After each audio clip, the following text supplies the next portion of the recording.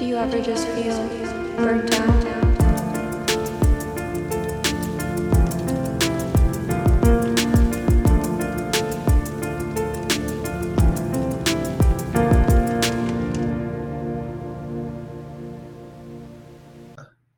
All right, I'm Brandon Lawrence, emergency med physician in Phoenix, Arizona. Hey guys, it's Steve Sample. I'm an ER doc in Jasper, Indiana.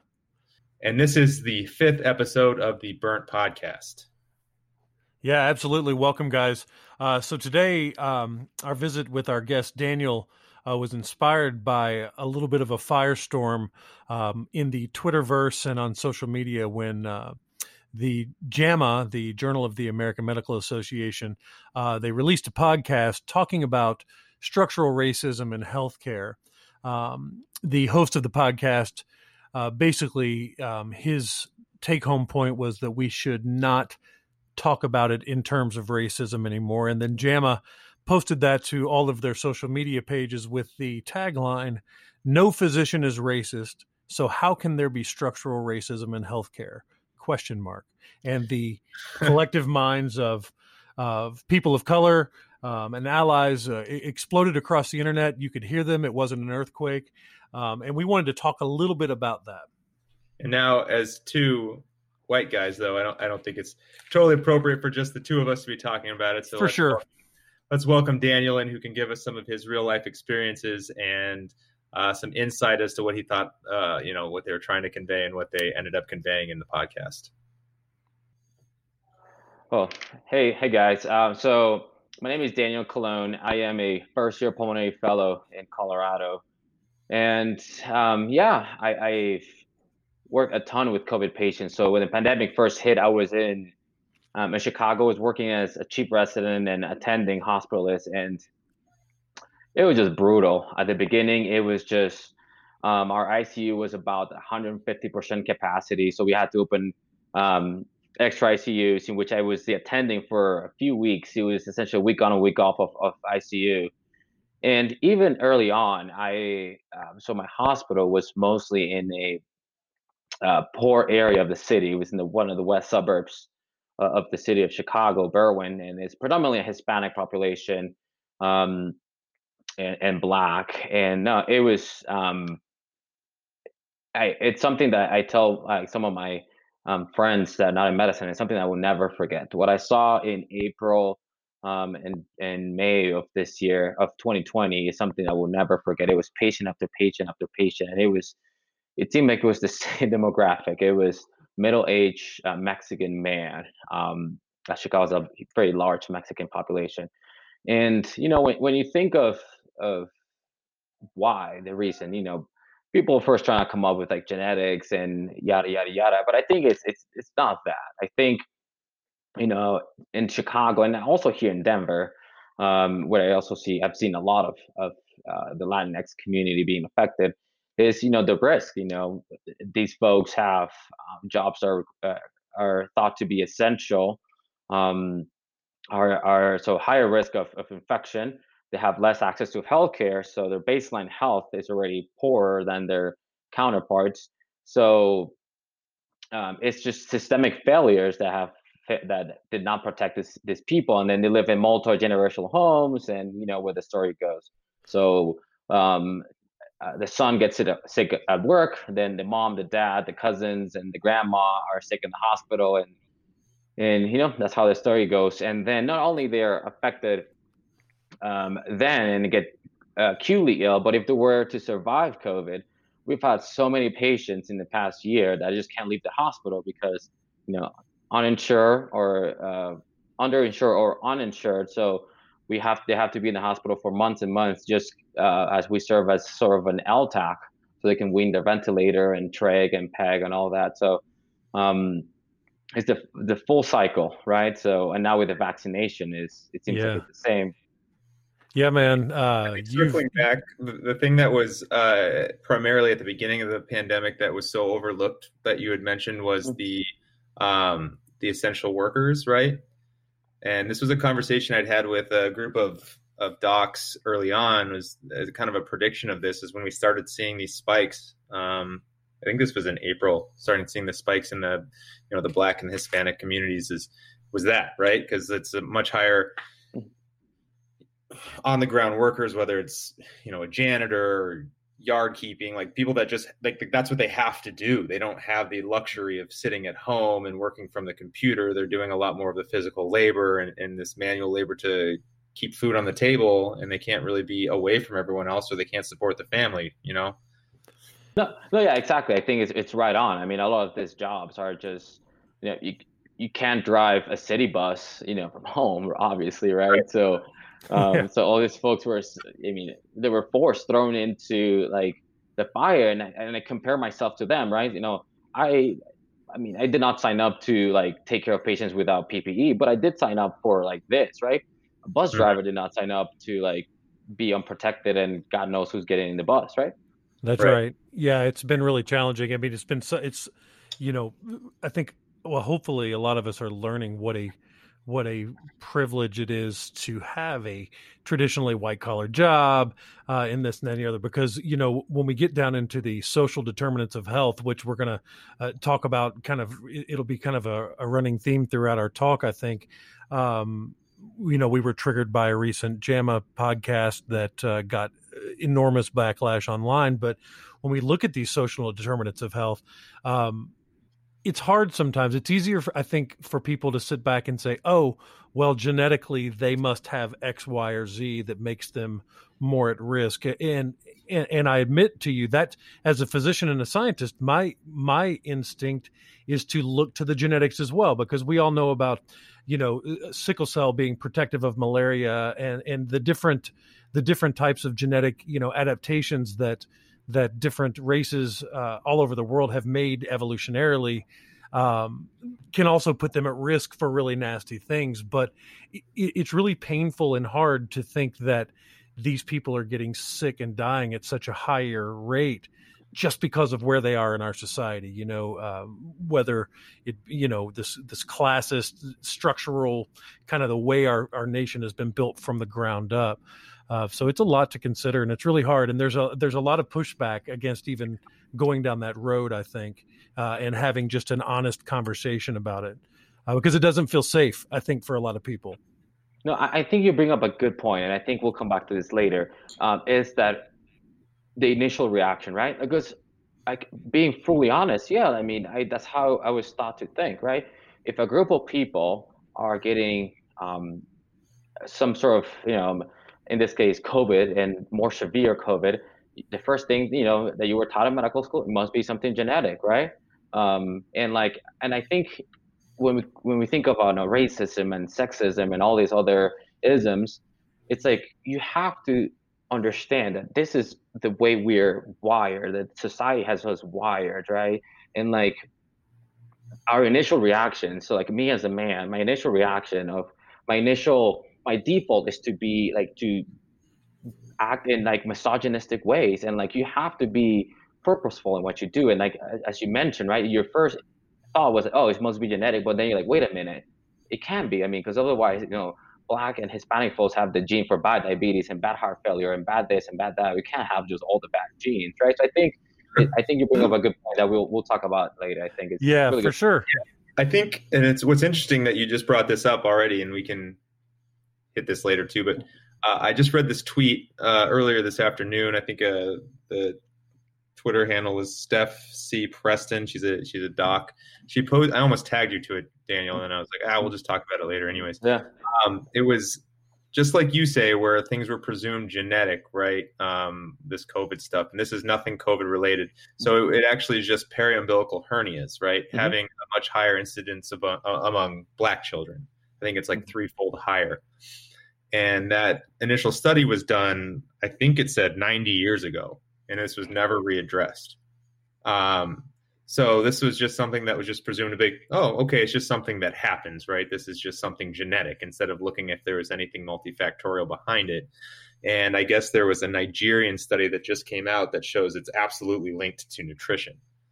Yeah. So it's interesting that something that we just presumed is just a genetic link to a race is actually a systemic issue, right? Yeah. I think, in umbilical hernias and in COVID, it's not Black race. Is the black experience, right? It's the experience of poverty and the experience of racism, discrimination, and redlining, and all these other things. I think that's the key issue, as you mentioned. So did you feel like different from other providers that, maybe were Caucasian during this whole pandemic? Because where are you from? I don't want to presume. I think I remember where you said you were from. Yeah, so I was born in Dominican Republic, Yeah, that's what I but and I grew up in Mexico. So I feel like so Dominican Republic, for those who are listening, it's a we speak Spanish, so I consider myself Hispanic, but it's a predominantly African. We have a lot of African descendants mixed with European colonizers. So, but then I grew up in Mexico, so I feel like I can what's the word? I can relate to both experiences, right? So, if I grew up in Mexico, and I feel like I can connect very well with the Mexican people here, because we can share culture, and like we make the same jokes and yada yada yada. But I've also been called a bunch of racial slurs because of my skin color. So I feel like I can relate to that too. So I think, as you were asking me, how do I envisioned this experience and working in the pandemic? And like I mean, a lot of people, like, I was joking with as a patient the other day. And I said, "You remind me of my mom." And like, she had not only like the way she acted, but physically, like short and like similar hair and like skin complexion, and like seeing people that I grew up around, and it's hard to see your own people. And I feel very privileged of my position, but seeing like my own people being affected by this was, I think, made it a lot harder than some other folks. I can totally buy that. I mean, at our very core, we are tribal people, and when we identify members of our own tribe, we tend to respond more emotionally to them, and even beyond race and culture, there are people certainly that come into the ER that just remind me of mine. Like, this could be my sister, my mom, whether we come from similar circumstances, and you just identify and you empathize more than you can across cultures. I was just talking at work the other day. One of my biggest regrets is giving up. I took Spanish in college, and then I didn't need it for 8 years, and now I have nothing. I can, I always tell my patients, I say, "Me llamo Esteban, donde está el baño, and dos cervezas, por favor." And that is basically my Spanish. And I can certainly say, does it hurt here or there? But in medicine, we lose so much culture across cultural lines. And I think that's why it's so important to continue recruiting aggressively physicians of color from all different backgrounds, because I know that if I'm taking care of a little Dominican lady through a translator service, that I am not going to pick up on the emotional content of what she's saying. I don't understand and you miss those little subtle things that I can pick up in a redneck, because those are my people, and so when somebody tells you they feel fine, you can say, "No, you don't. I can see you. Don't bullshit me." But I can't do that. And so it's very challenging. And see, I nailed the anxious Jewish population. So, but I think it's interesting that you said that, Steve. So if you take like the your people, right, where you feel like, hey, this is someone that I can relate to, I think it's where Daniel comes in. It's the reverse, right, for the patient. So he was seeing all these Black and Hispanic people coming in that were ill, and I guarantee you, them seeing him as their physician was probably a bit of a relief. Like, I'm certain I can relate to this person. Yeah. This is someone I'm going to have to see for the next, I don't know, month while I'm in the hospital. This is exactly why I'm supporting what you said, that they need to put this in the forefront of having more BIPOC physicians. No, and I think it's also kind of therapeutic for us, because like, I'm no saint, right? We all know that getting an interpreter it's work, and like it's it could be disruptive to our workflow, and when I have takes a patient twice as long. Yeah, that speaks another language I don't. I'm like, but you get over that and you do your work. But for example, a few months ago, we were about to intubate this lady. Yeah, she was this lady who spoke Spanish, and she's like, "Can I pray for a second?" And then, of course, and then you would think that she was gonna pray for herself and like, "Oh man, God, I'm scared," and whatever. she prayed for us, and then like she was thanking God for us and all the work that we did and like to protect us. And you would have missed that, right? Because we're not gonna translate this, For get sure. an interpreter for this, and like it's just like those little stories. Like I'm like, man, we need to stop. I have like the blade in my hand. I'm about to start crying, right? That is tough. Yeah, that is Yeah, tough. I don't think that's ever really happened to me. yeah, That's exactly. intense, Yeah, she especially was. since you knew that her chances of coming off the vent, especially early on, were not zero, but they weren't good. You thought you were Yeah, sending her off to die, right?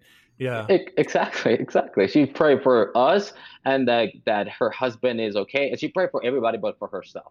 And like I feel that yeah, you miss on those things that make patients more human. I think in medicine we already have that problem where we tend to think of room numbers or diagnoses and Pet peeve of yeah, yeah, you miss out on that if with a lot of patients that have speak other languages or have different cultures. Yeah, I purposely every time a nurse or a tech says, "Hey, can room 4 have this?" I go, "Who?" Like every single time, even if I just walked out of the room. 'Cause I don't like that because half the time I don't remember who it is because I look at their names first. But Mhm. I just make it a point of doing that because yeah, like you said, the humanistic side of medicine, like COVID's taken that away for the most part with taking away like the human touch, right? Physical exams, family visits, all that stuff. So it's like kind of the little things that we can do. And in your position, just understanding your language and culture, you got that little kind of nugget out of it, and Yeah. it's pretty interesting. No, yeah, it was quite touching, and like I'm sure you guys feel the same. Like you can't remember every patient, but there's like a few patients that I'm sure in your career you will never forget, and like that moment I'll never forget. It's just like, man, in this moment where she's like having trouble breathing, I just told her we need to intubate you, and like I cannot assure you that you're gonna come off. She thought about us, and like yeah, I think yeah, I think humanism in medicine is important to make it keeps us grounded and like focused.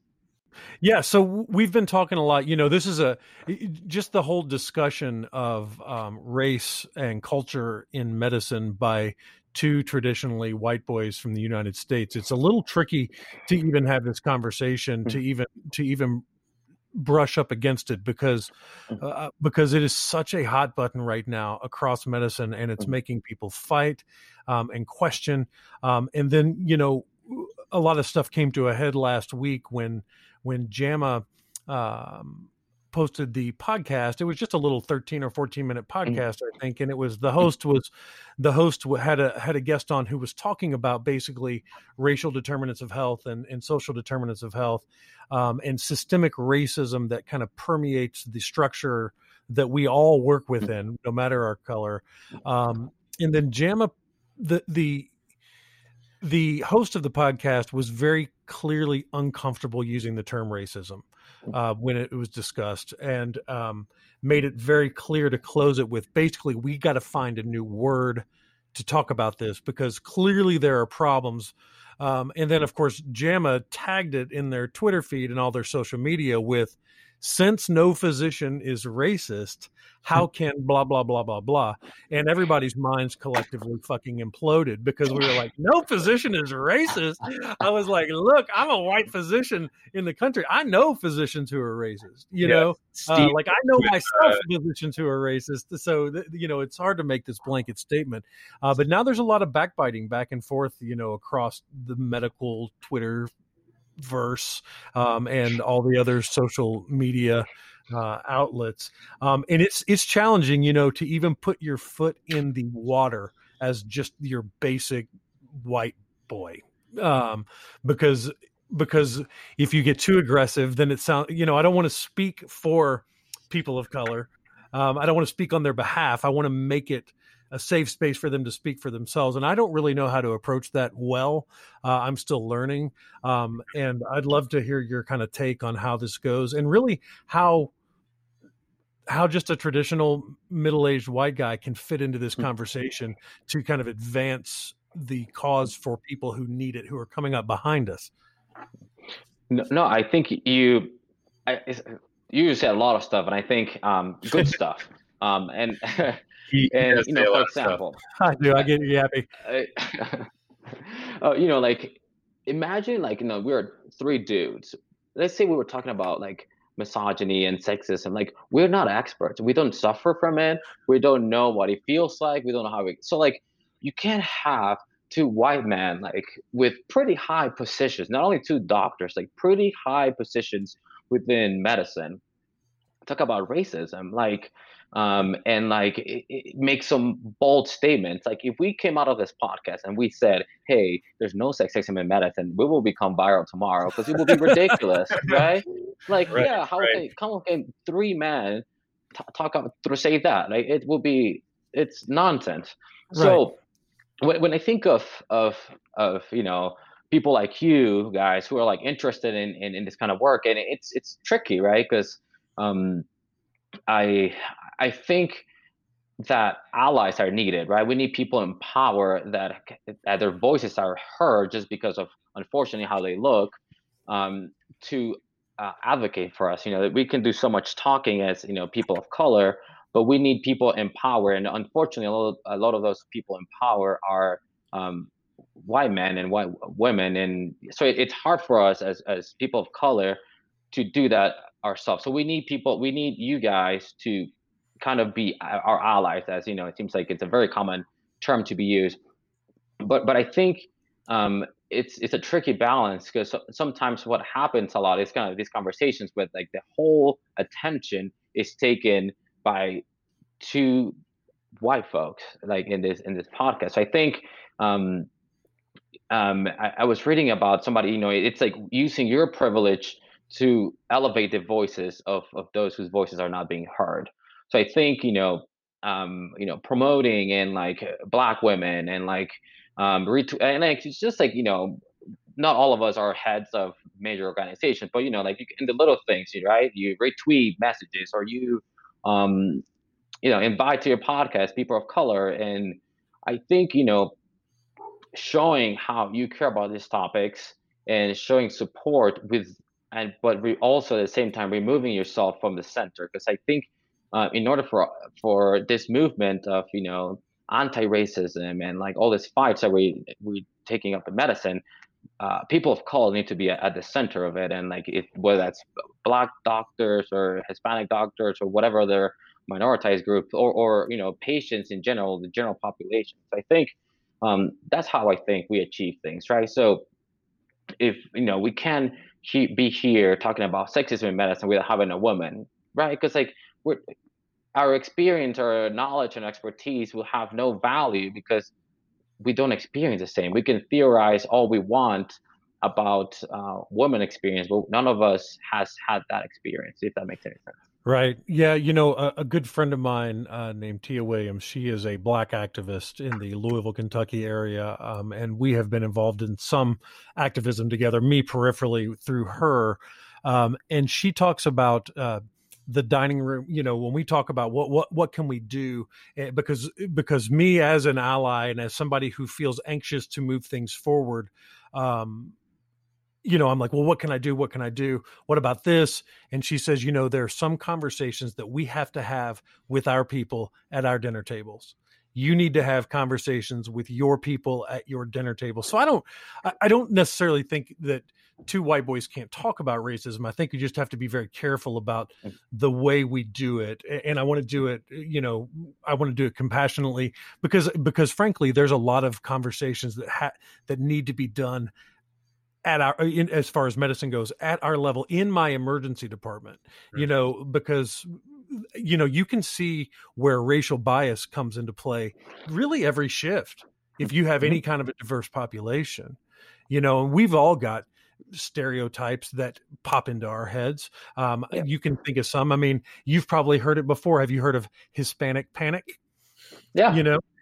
So culturally we have we respond to pain and illness and heartache differently. And when someone from the other culture sees how you culturally react, there is a complete and utter, there's a shift in the way you act with them. You see people get short. And frankly, since it's not the way I react, I have to check myself and just acknowledge that there's bias or misunderstanding and then checking it, and you can get better. But how do we convince people that the bias is there? That's the problem. That's what that's the hump that I think it's hard to get through with white people, especially in privileged positions or in poor positions. It's hard to convince that the dude 3 miles down the road that lives in a dirt road trailer that he's privileged, you know, and getting to that conversation is so freaking hard. It's overwhelming. I get really pessimistic at times.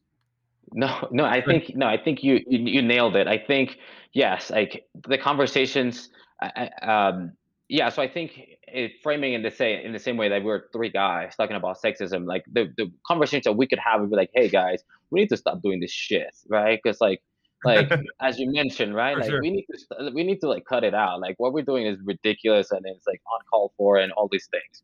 Correct. I think the mistake would be like to give our opinion on like what's happening or what's not, right? I think that's the difference, right? If that conversation on the podcast would have been, hey man, like we are doing all this crazy shit to like black patients and black doctors and black students and Hispanic and Muslim and whatever group you want to talk about, we need to stop. That would have been a very weird conversation than to say, hey, we don't really like this calling it this. I think it's harmful for us. And like, yeah, I think I think that would be the difference between Right. your approach of having, your internal dinner table conversation versus what happened, unfortunately, in that podcast. And what's interesting about that podcast, they're like almost there, right? They're acknowledging how uncomfortable it is to call certain things racist, right? Like that's something that I feel that a little bit as well. Like I'm an anti-racist. Like I love everybody, but like when someone says, "Oh, this practice is racist," at first I'm like, "Oh," as a white male, I'm like, "Oh," but like to be an ally, like you said, is to get through that uncomfortable feeling and listen to what the person is saying. And I think that's where they stopped and was like, yeah, "Oh, this is uncomfortable. We just need a different term for it." Most people don't want to sit with their discomfort. I mean, it sucks. I mean, it's not pleasant to sit back. So many people will say to me, because the conversations, Daniel, that you hear us having are not the conversations that I hear. So I live in the country and my family is from the South. And it is white as the driven snow. And the conversations people have with me, because I speak like them, I look like them, I am of them, are challenging. They're challenging because they will let you know how they feel. They'll still make the subtle little sly black joke, the little racist stereotype thing, and think it's cool with me just because I talk like them. And going around correcting all that is exhausting and is certainly no way to win you any friends. No, yeah. And I think an important thing to realize is that this thing is uncomfortable, right? Like this work is not meant to be comfortable, right? Like Black people have been uncomfortable in this country for centuries, right? So I think realizing that, and again, as you mentioned, realizing your own biases, right? Like I've been called out like in things that were sexist, right? Things that I did. I interrupted one of my program directors last year, and I was like, oh my, I felt so hurt, and it's I was like, oh my God, what am I doing? Like, why would anybody say that? I'm like very like I'm woke and like I'm very like liberal and like I would never ever do that. And like I stopped myself, and you know what? That's what I did, and I'm gonna own up to it because it's not like we're all perfect. Yeah, like even when it comes to race, have I ever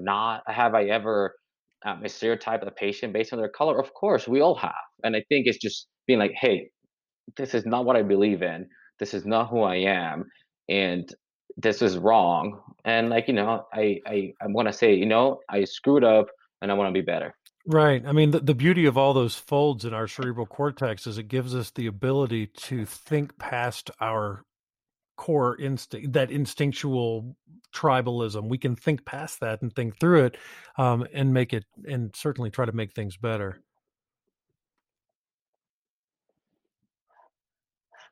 Brandon, your mic's muted, brother. Okay, awkward. I'll figure this stuff out one day.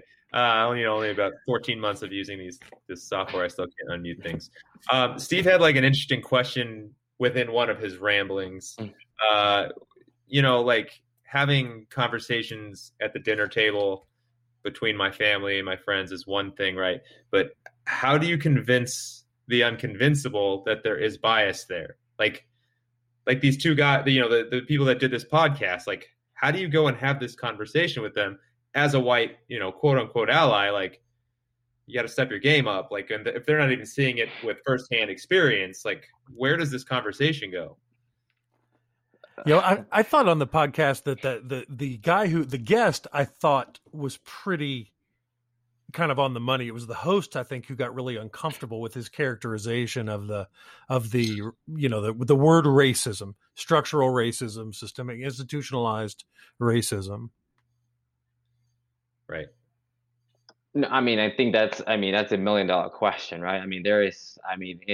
You can say, how do you convince COVID deniers that COVID exists? Give them COVID.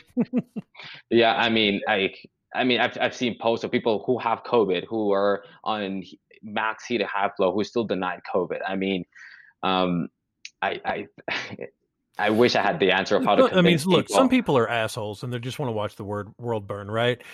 Some people are, but most people aren't. And I think that's where it's important to have the discussion of how best to have the discussion. So I didn't, the host could have used better words. I felt his discomfort. The social media tagline was really the offensive thing. Since no doctors are racist, which is complete bullshit, because racism exists everywhere. Yeah. So early in the pandemic, not even early in the pandemic, like in the middle of the summer when kind of the riots and all that stuff were happening or the protests, were happening. Steve has a colleague who is a physician that posts this really fucking aggressive video where he's holding semi-automatic weapons, standing in his yard in fucking Indiana, begging Black Lives Matter to come to Indiana to his dude, and try to, like, it's unbelievable. Like he sucks. He posts this on social media as a physician. It's unreal. Yeah. Yeah, and he's a little Jewish guy from the Bronx who married a Thai immigrant who is he's right of Trump. If Trump wants to build a wall, he wants to build it 1,000 feet high to the moon, or whatever. So, yeah, but it's everywhere. But I will tell you what I see. What Danny, what you see, and where you are, and Brandon differently as well. But what I see is a lot of white people who are tired of being told they're racist, so they can't hear any of this conversation, and this is where I think the sticking point is, because I get to see that part. And certainly you can see it. There's backlash, right? People are excusing the storming of the Capitol because there were people in the streets after Breonna Taylor got murdered, right? And after George Floyd got murdered. And they're saying, yeah, but what about that? They're tired of being told that they're the racists and they have to change. And so I don't know what the best way to approach this is. And I think it's just been this several year process. I'm trying to figure it out, and I'm really not getting any damn closer without calling a spade a spade. No. It's hard because I wish I had the answer. I think this is, we had you on because we were told you had all the answers. Yeah.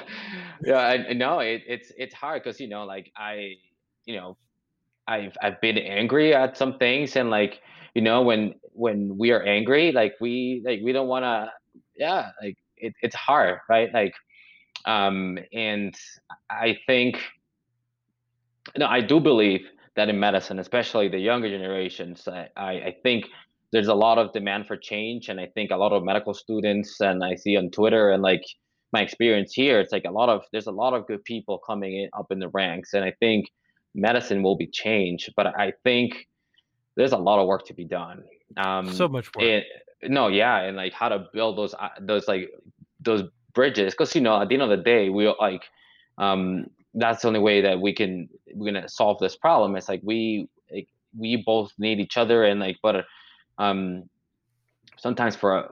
many times for us, it's not about some mundane thing. We're talking about the lives of Black folks in this country, and we can the comparisons, my opinion, between what happened in the Capitol and the George Floyd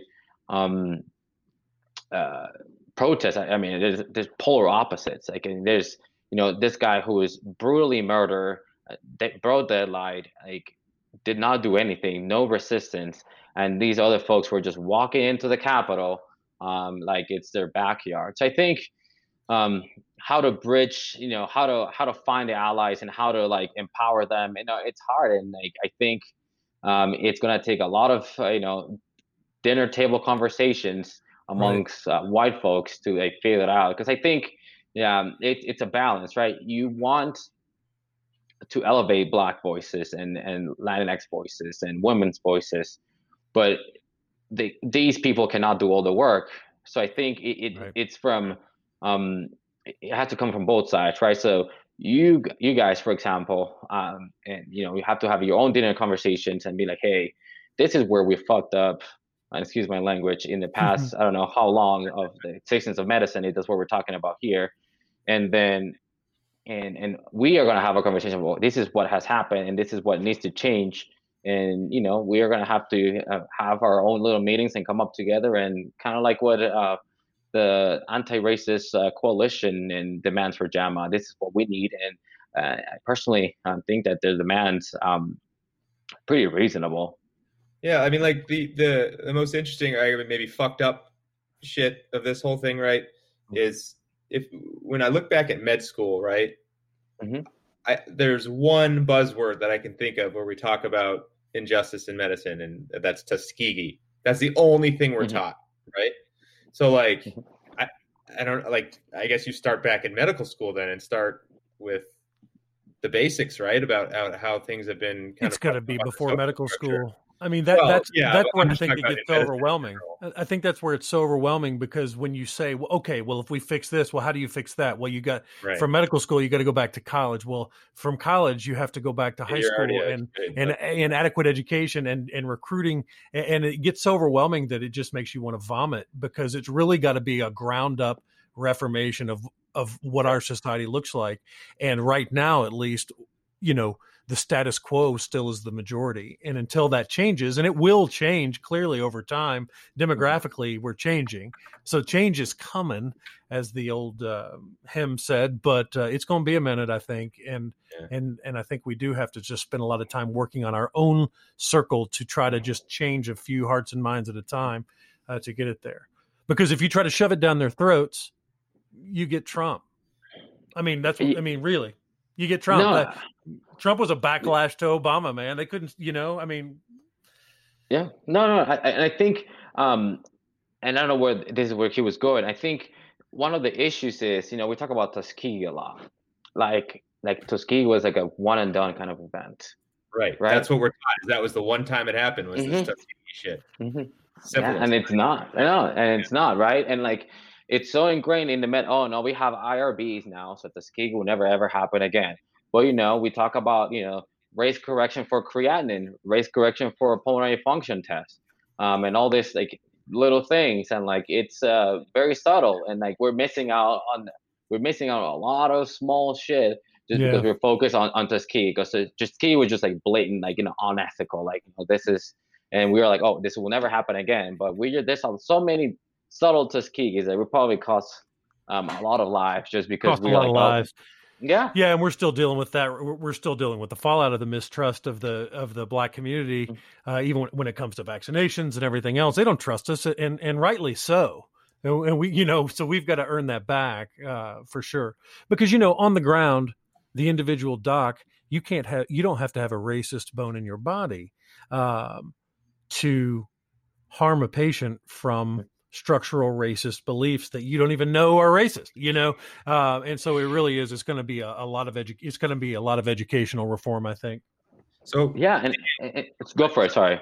nope, go finish. No, and like things are so ingrained, Steve. Like, for example, like when I first heard many years ago of like the creatinine thing, or like how we learn in medical school that Black patients respond to this antihypertensive and not this one, and when I first heard um, somebody say, "Oh, that's not how it works," and I'm like, "No, I was taught that in medical school. Like, no, there's no way. Patients with uh, Black patients have have the creatinine is different because they have more muscle mass, and like all this like things that I thought like were true because that's what I thought and I was taught, and I feel like all these things are so ingrained that, as you mentioned, um, we have such a systemic racism problem that we have practices that we don't even know are racist. But in contrary to what Jama said, a systemic racism issue requires individual racists. Like there has to be. I mean, there's a lot of. I mean, if you see the Jama article, people that commented on it or the AMA's recent tweets about referring to the podcast, there's a lot of people that are mad about like anything that says anti-racist. So there's a lot of folks out there that are like pretty far to the other side too. So for sure. Well, they're tired of talking about it, right? I mean, they're tired of being, because when you imply that someone is a racist, they push back, you know? So Daniel, through going through med school, residency, now fellowship, is there any instances that you've felt that directed towards you? I know you've mentioned kind of this creatinine thing, and you actually mentioned yourself doing a misogyny sort of thing with the program director, but what about anything directed towards you? Like maybe subtle things. Yeah, no, I think, for example, if you think of, I mean, the whole concept of medical school, I mean, think about your third year clerkships, right? At least when I went to medical school, I mean, most of your grade is based on your clinical performance, right? How you present patients and your differential. And I went to internal medicine, right? And if there's a group of people that are obsessed with how you present, is us, right? Like it's ridiculous, right? I'm gonna say that in like towards my people, like we're ridiculous with how we present patients. And like, you know, I moved to America when I was 17, right? And like how like some of my feedback was that I said or like too much. Like how is that like I was as 30, I would have been like, I don't know, 22, 23. I don't know. I started med school a little early. So I had just come to this country like 6 years earlier, and you want me to present at a level of somebody who was born here. Like, and like, not the information, not my differential, not my thought process, just like the fact that it's not my first language. I've been speaking English for 5 years, 6 years now. And so that's that. And what's interesting with that is I think there would be a lot of people that would look at that and say, no, I think that's someone just not being sensitive to your situation. But that's the same thing. That's someone being racist against somebody that is not a native speaker, is giving that sort of feedback when you don't even have that much of an accent. But clearly I can tell that you're not, you know, maybe you were an English speaker first or a Spanish speaker first. So it's like that's an obvious thing. This is probably why you, like when I speak Spanish, holy shit, I pause and I say, como se dice, like all the time, you know, and like trying to figure out what the fuck I'm trying to say half the time. So like me trying to present, you know, anything in Spanish, like and imagine getting that sort of feedback when I'm doing as best as I can and trying to learn all this medicine and drinking from a fire hose. That would be like, I would be so livid. Yeah, super livid. Yeah, and like think about, like I remember, and this is again like all these things. I thought I was the one like screwing up. I was like practicing in front of the mirror and all these things. And for example, when I started third year clerkship again, somebody told us that we had to be professional, like in a professional look, right? You know, wearing a tie and all those ridiculous things. And facial hair was mentioned for guys. Like we cannot have facial hair. How ridiculous is that? Think about people that have facial hair for religious reasons, right? Like obviously they were not going to discriminate against them, and you know exceptions were made or whatever. But just saying that, like that is just exclusionary for in the sake of professionalism. And you know we have so many examples of like how like, and again you know your clerkship grades in medicine are mostly super subjective, right? And then think about myself. I have zero in common with my residents at the time, right? I'm this kid who was born in the Dominican Republic, grew up in Mexico, and when I went to medical school, it was not a very diverse program at the time, probably not now either. So yeah, I mean, I have literally nothing in common, and then you know, ex-students talking about how they're playing golf on Sundays with their dad, and like you know my resident, my fellow medical students are just bonding, and I'm like, well, I have zero to contribute to this conversation. So I think the things that we value in like medical education, step scores, MCATs, and all that, I mean, is very discriminatory against people of minority groups. Yeah, I think you had a tweet about was it you, I think, that had like one about the MCATs and standardized testing. Yeah, I think, somebody, some people were not happy. So think about it, right? So the MCAT, right? So, and people have like this whole concept of like standardized test. I mean, I'm yet to see, and if there's anybody who has any evidence that the MCAT or any standardized test predicts who's going to be a good doctor. Again, what's a good doctor? I don't know what's a good doctor, or performance or anything, right? Like the MCAT predicts step one, right? Do you guys remember anything from step one? I certainly don't. And I think we'll consider ourselves good doctors. Just that it cost me 6 weeks of fear that I failed it while I was waiting for my score to come back. I know, exactly. Outside of the stress and like anxiety, I don't remember anything from step one. So like, you have a test that is, or the MCAT or the step one, whichever test that is weighted so heavily in applications, right? And what are things that people do to get good scores? They buy these thousands of dollars of prep courses, and like, think about the MCAT, right? So your previous performance in school. So if you come from a poor neighborhood with schools that don't perform well, and then that is just setting you up for failure for the rest of your life, right? And like, we're putting so much weight on a test that essentially is a scream for privilege, right?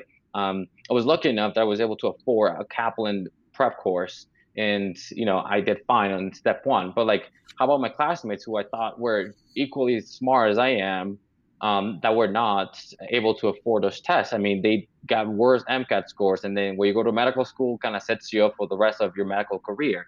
So I think putting so much value, and like, I'm not saying that we need to abolish the MCAT or step one, because I don't know. I'm not an educator, right? I'm not gonna come. I don't know what the best way to solve this issue, but I think realizing that it's a problem is the first step. And I think that that when we think of residency application or fellowship or medical school, I think the sole way of how we apply and we review applications is discriminatory against people who are, quote, set up for failure. Because if you're poor and Black from this community in this state, I mean, it's really, really hard to get out of that cycle. Yeah, like for the MCATs, I was fortunate or unfortunate, I guess. I had like shoulder surgery, so I was able to just sit in my apartment and just study all summer. I didn't have to go have a job. I don't come from a wealthy family by any means, but I was able to, make ends meet and not have to work 40 hours a week while studying for this. So like the lower socioeconomic folks that are already able to put themselves through school and, are probably working 40 to 60 hours a week during the summer to kind of lift themselves up to be able to go to school, and then studying for the MCATs on top of that, or studying for the MCATs while they're doing all their coursework and working. Like, I mean, obviously that's a disproportionately BIPOC population. So like, I don't know what the answer is to that either. And like, I did very well on my standardized test, but I don't make myself out to be like better than the 90th percentile, like 90% of the other people, right? Like, I think I just understand how to take a test, and so I don't know how to like what the answer is for that either. Like, how do you actually delineate who's going to be good in this field, right? Like, not just someone that can recognize buzzwords and figure out what puzzle they're trying to figure out and they're trying to administer this question. Well, medicine. You have to have a scientific background, and you have to have intelligence. You have to show capacity to learn, but I don't know that spitting out, biochemistry, pathways as a 19-year-old kid means that you can learn. There's got to be some way, because I find that the best physicians have as much or more emotional intelligence than they do. That their emotional IQ is just as high as their standard knowledge-based IQ. So long as you have a base level of learning, if you can identify with people at the human level and get to them where they are, to me, those are the great physicians. Those are the ones who I modeled myself after. I didn't model myself after House, Yeah, exactly. And you guys work in the ED, I work in the ICU. Like, when somebody has a tension pneumo, like, oh my gosh, I wonder what is the gene for whatever disease, right? You put in a chest You tube throw it and you to fix it. the situation, right? And like, again, what I remember from all those courses that I took was how to take these tests, right? It's like how to, how to, I don't want to say cheat the system, but how to like take keywords or key phrases, or how to rule out answers when I don't even have no idea what the right answer is, but how to get me to get the right answer despite. Right. Yeah. So I think, again, things that again, I don't have the answer to what the best way is, but I think saying that, I think people put so much weight on all these things that I have zero correlation. Right. Like the fact that I remember the Philadelphia chromosome and like acute lymphoblastic leukemia, like that's like I do not remember that. Doc, right? It was in there. You tickled a fiber in the back of my brain with that. I don't remember. Yeah. So we're probably running pretty high on your time, and we don't want to take any more of your time. I'm a little disappointed because we thought we were going to solve racism tonight and solve all the disparities in medicine, and I feel like we're just scratching the surface. But leave us with something. Leave us with something that you want to say to the three people, including my mom, who are listening to us right this second. Hey, we get a few hundred every time. Yeah. It's okay. My parents will listen to it. They won't understand much of it, but they'll listen to it. Me llamo Esteban. ¿Dónde está el baño? Y dos cervezas, por favor. Es todo. No, I think, again, I think a couple of things. I think, as whatever you are, right? Us as men, thinking of sexism in medicine, as if you're white, thinking about racism in medicine. These are things that are uncomfortable, right? And these conversations will never be comfortable, right? Because this is how it is, right? You're talking about people's lives. So recognizing that this is not supposed to be comfortable. If this is a comfortable conversation, we're doing something wrong. Number two, we all have biases, right? We all see, doesn't matter how you look like, we all see a patient of this color, this religion, this gender, and we all have our biases. And our job is, as individuals, to recognize that and be like, you know what, I recognize that my tendency when I see a patient that has sickle cell anemia is to say, oh, they are probably not in that much pain and they just want opiates, right? Our tendency to take that assumption and that bias and throw it out the window and be like, hey, this is a blank slate. I'm going to take this patient and I'm going to do my best job to give them an unbiased medical treatment. And I think with our patients and with your colleagues and with anybody else, I think if we leave this conversation thinking, oh, I'm not racist, I'm not this, I think that's not the key. The key is to recognize that we all have tendencies, whether that's racism or sexism or whatever you want to call it. But our work is to take those tendencies and act against our nature and what society has told us that is what we should do, and change that and be like, hey, this is not what I believe. I believe that everybody should be treated fairly, with this, everybody deserves the same rights, and I'm going to do that for whoever is in front of me. Yeah, and I love that. So, like, speaking candidly, I would say like 4 or 5 years ago, anytime I saw like a transgender come in through the ER, I would always in the back of my mind think, oh, this is probably a psych case, right? Because in my head, that's what it equated to. And it took kind of like some not necessarily eye-opening experiences, but just like reading up on the whole thing. Like, it's over the last year or two, it's exploded into being much more on the forefront and accepted and open. And like, so I wasn't there yet 5 years ago. And so it took like me reading and talking to people and having these conversations to be the one where, like, now when a transgender woman or a man comes in, to correct some of the staff when they write like in the comments, woman, right? No, you delete the quotation marks. Like, that is a transgender woman, right?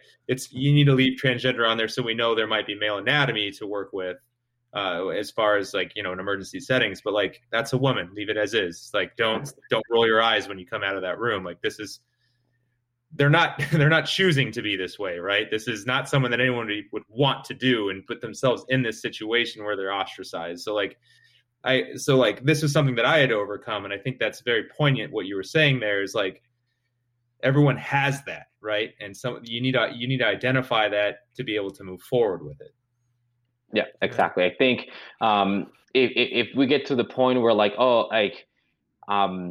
not recognizing that, you might get to the point, and it's a very fine line between that and saying I don't see color, and I think that's also a problem, right? Because I don't see gender, I don't see people have their experiences, and we need to recognize them, right? When you see a trans woman, they've gone through hell. This country and the world treats them like very poorly, and people have done unspeakable things to them. So I think recognizing people's experience is, as you mentioned, it's key in all of this work. Yeah. All right, Daniel, I really appreciate the hour you gave us. Yeah, thanks for your time, man. Good luck. So got another. So you're finishing up your first year of fellowship. So one more, and then you're the boss, man. I wish actually 2 more, man. I always wish I did critical care, and I actually about a month ago was looking into programs out here. It's just I miss it. Too old. Too old. It's never too old. I mean, it's just you have to be a fellow again. That might be the man. PGY 4 income doesn't work with the attending lifestyle that I've built over the last decade. Exactly. And I'd love to see Steve reporting to somebody too. Yeah, right. Yeah. Well, we appreciate you. Get you some rest. I got a 6 a.m. shift tomorrow, so I'm going to log out too. Brandon, we'll get together. Oh, well, we're still recording, so I'll delete. Whatever. Awesome. Delete it all. All righty. Thanks, dude. Thank you for listening to another episode of the Burnt Podcast, including another stellar landing of a closing by Steve, which I chose not to delete. Until he calls me out on making fun of him, I'm going to continue to do so. This topic to me was near and dear. I'm happy that we could make Daniel's voice just a little bit louder, and I hope all of you can internalize what he had to say and help take some of the subconscious issues to heart. As always, if you have comments, questions, or ways we can improve, please let us know. Give us a follow, send us your own story or topic, and we would love to have you on. Let's fight the burnout together.